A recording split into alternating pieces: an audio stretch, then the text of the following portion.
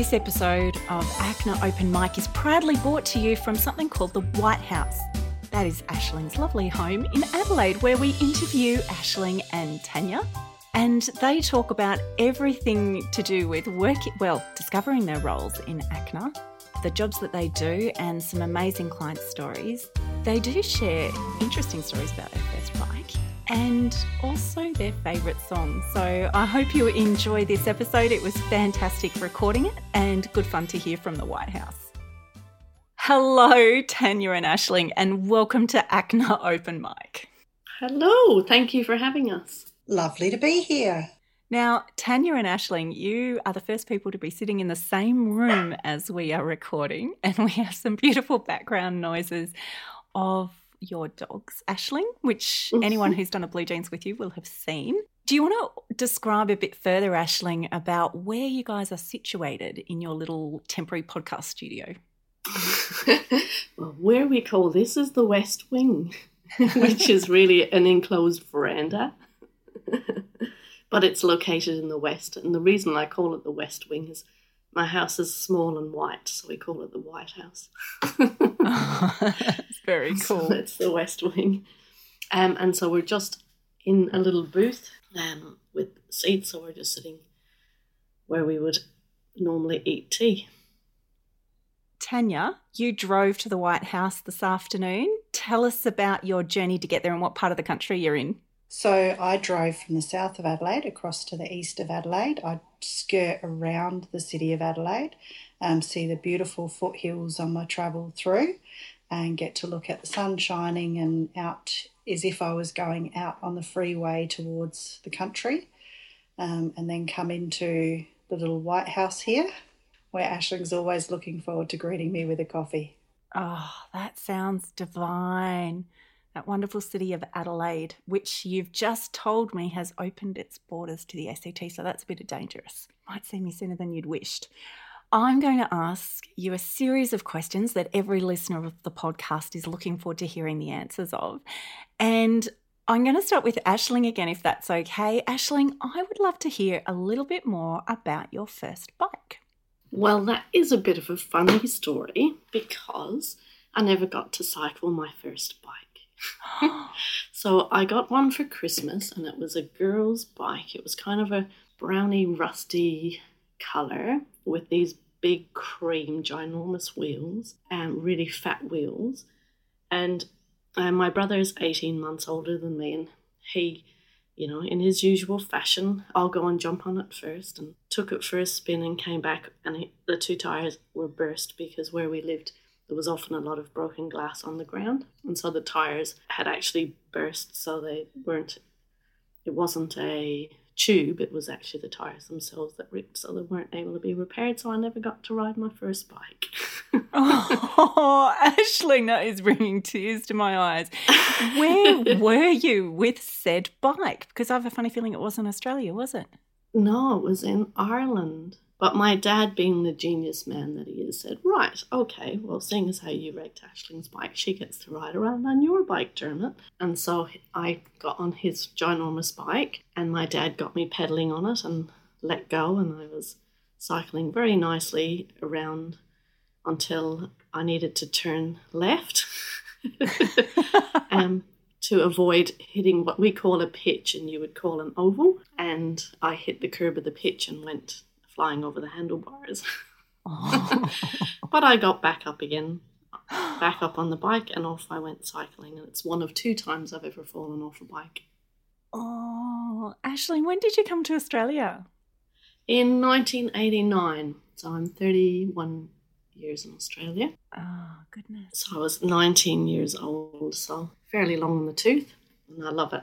And my parents were coming to settle us here and then go back to Ireland, but they absolutely fell in love with Australia and the culture and the beautiful sunshine, and of course didn't want to leave us. So they ended up staying as well, so that was really fantastic.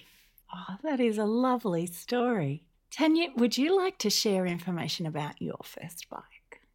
Sure. So being the youngest child of 5, I always got hand-me-downs from said siblings who we probably only ever got one or two new bikes to begin with between us. But my dad did an amazing job of pulling apart my brother's previous bike, and I got to choose the colour that he was painting it. So I got a beautiful fire engine red bike when I'd finished being patient enough to watch it hanging in the shed for a few months disassembled and then getting slowly reassembled, because it always took a lot of time and a lot of discussions. And I think between the uncles and the dad, a few beers in the shed while they reassembled said equipment.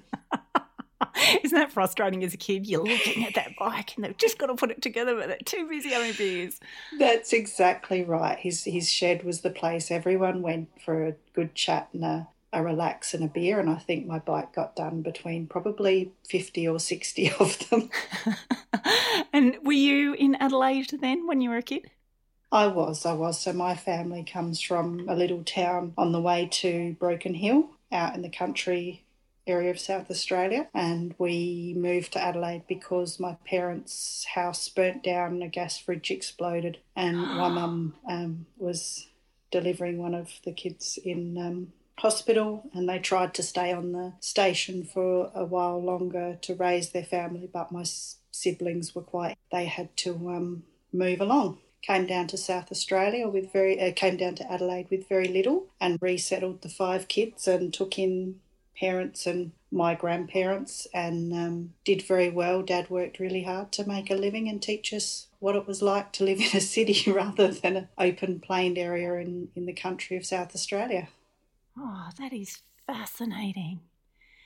Tania, I'm going to keep you talking and get you to fast forward a few years from your childhood through to when you discovered a role at ACNA, and what made you investigate that role further and led you towards ACNA. So I came back to South Australia from living in the Northern Territory in around about April 2015 because my dad became terminally ill with cancer, and I decided to return to Adelaide to help care for him through his final stages. And part of that, I decided to, of course, look for work. And I'd been doing a lot of things been on mining sites and worked for large companies in safety roles and done a lot of occupational health and safety type work. And I thought, this time I'm going to choose something for me. I want to look at something that I really want to do, something that I want to be passionate about. And this ad in the paper jumped out about this role, talking to older Australians about making their life better and being proactive and helping them to live longer and happier, healthier lives. And it just spoke to me. So I went, you know what? I'm going to apply for this role. What have I got to lose, right? So I did. And I went and sat this interview and met people like the lovely Laura from WA, and sat and had a chat to these people about who they were and where they'd come from and the things that I was doing and the places that I'd been and worked, and they were so interesting. And I left that interview going, if I take nothing else away, I've met some really amazing people. How lucky am I? That's a really cool story. Good on you, Tania. Ashling, was your story similar? How did you discover the role at ACNA and what drew you towards it?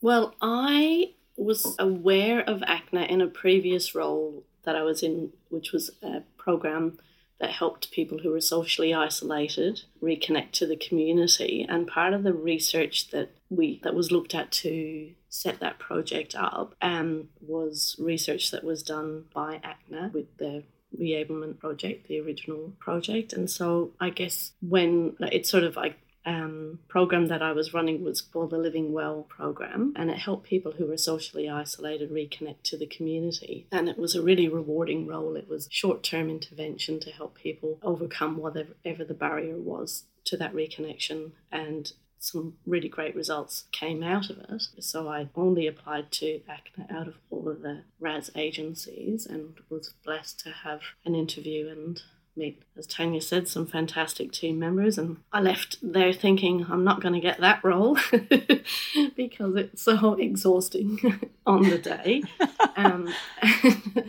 So I was very welcomed afterwards to go, oh, wow, So obviously they saw some elements of being a good assessor in there. And so I was really thankful for that. And I think ACNA has lived up to my expectation in terms of being a leader and in that space and has done so much for my aged care and for older people. So, got the job with ACNA, Ashling, and you've had a few roles. Would you like to share your roles and also share something that really stands out for you in terms of working with a client? Well, a few of the roles. So when I started, we had us Easties over in the East. So myself, Tanya, Karen, Lisa, Janine and Layla came on later.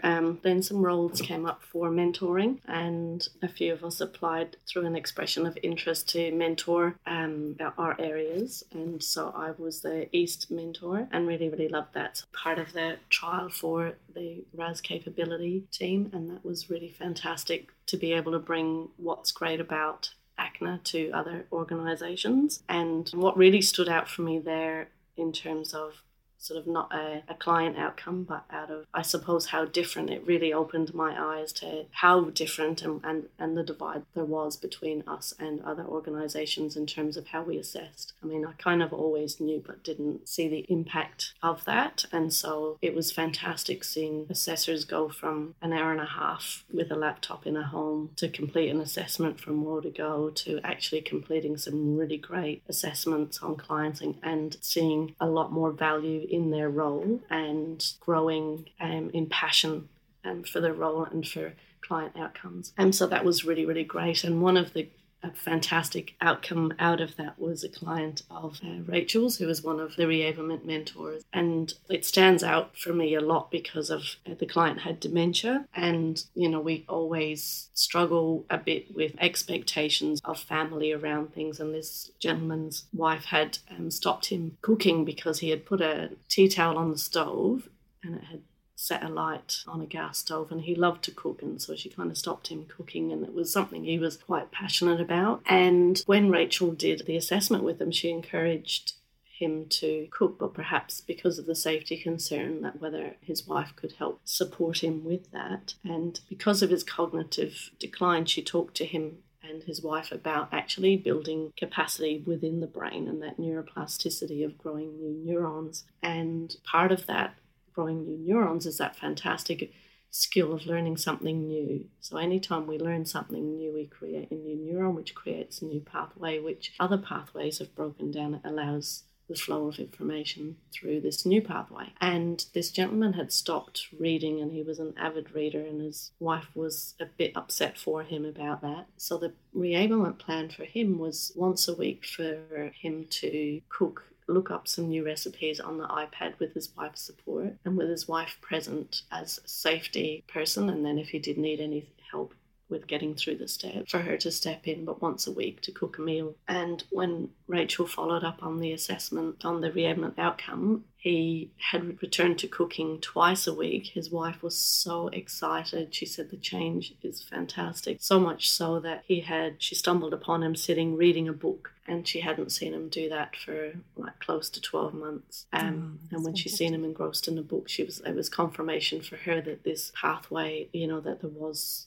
still hope in terms of his cognitive ability, and it was just really, really fantastic for them. So that one stands out to me, and often a story that, you know, I'll use with clients when I go in to see them, and particularly with cognitive decline, to bring that hope, because it's a real outcome and a real lesson for us all that we can improve even when we think we can't. That is fantastic. Thank you for sharing that, Ashling.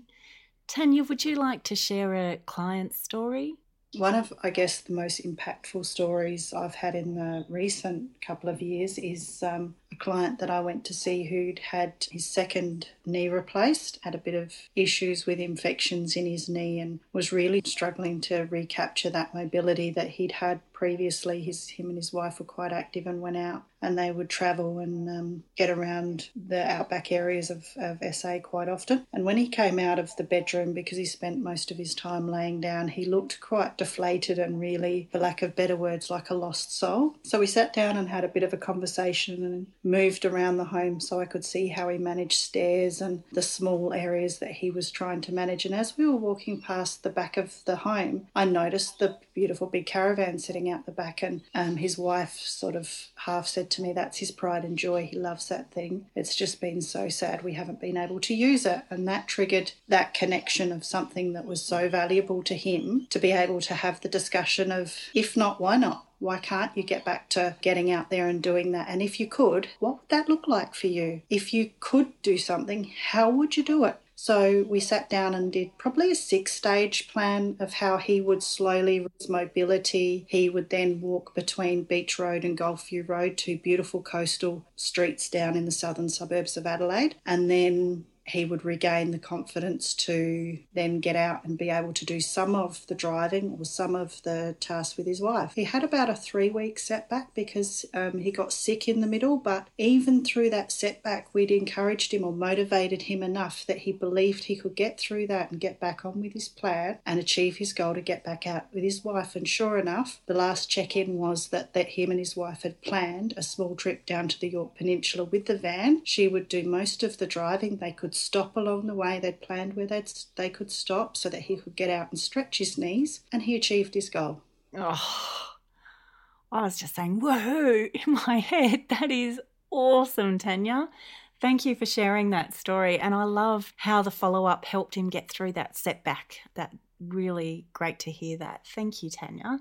Now, Ashling, I'm going to throw to you as we wrap up this interview. I've got a bit of a different question, actually, Oz. Well, I'm going to ask your favourite song and then I'm going to ask a surprise question. So, Ashling, what's your favourite song? Well, it's Amici Forever is the band, and the song is Whisper of Angels. Cool. We'll cut that into the end of the track.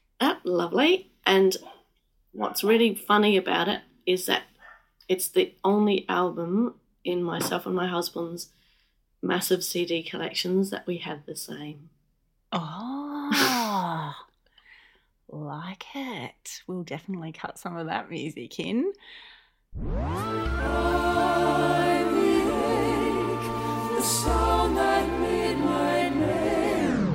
What's the last emoji you used, Ashling? Always a smiley face for me. I'm sorry, I'm a bit boring. When was the last time you used the smiley face? I think in a message to Tania before, or maybe to Andrew or my niece or something. They're all looking for their smiley faces now. Yeah. Tania, what's your favourite song?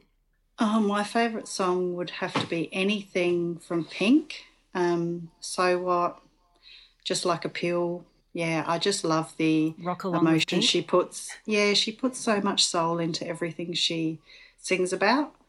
So what? I'm still a rock star. I got my rock moves and I don't need you. All right, and what's the last emoji you used? A wink.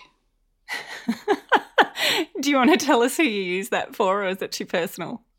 No, to one of the assessors, because we were just talking about their day at home doing reviews, and they were having a good day, and I quite often end it with a well done wink. Oh, I love it.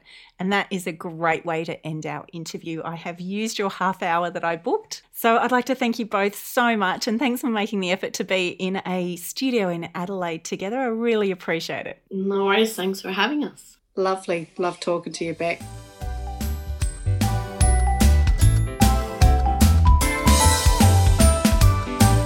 All right, I've started the recording again because just as I was saying goodbye to Tania and Ashling said, we forgot some twinning stuff. Ashling, do you want to tell us what are you talking about? Well, Tania and myself are twins, but quite a few years apart. I'm the oldest twin, but we were both born on the same day. And then we also have a driver's license expiration date that's exactly the same. Oh. And what else have we got, Tania? Oh, yeah, Robert Robertson and Robert Robinson. I just want to know your birthday so that everyone that listens to ACNA Open Mic can send you happy birthdays. It's the best day of the year, the 8th of April, I won't tell you when I was born. We nearly got it out of you. And I can hear you whispering in the background, Tanya, to you. You can use Ashling's microphone. Do you have anything to share about your twinning story that expands upon Ashling's? Oh, Ashling worked with my mother before she met me. Yeah. Oh, the history and the mystery continues. Exactly. Adelaide is just one big lounge room, babe. And on that note, I'm really cutting off this recording. Oh, you guys are a crack up. Oh, I don't think I recorded the twinning stuff. Oh, my God. That's all good.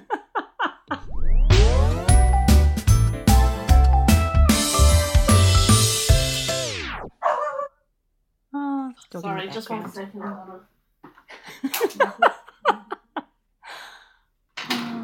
Right, he's going to put the dogs down. It's all right, we're good to go. Let's not put the dogs down. Let's just put them outside, shall we? No, they are outside.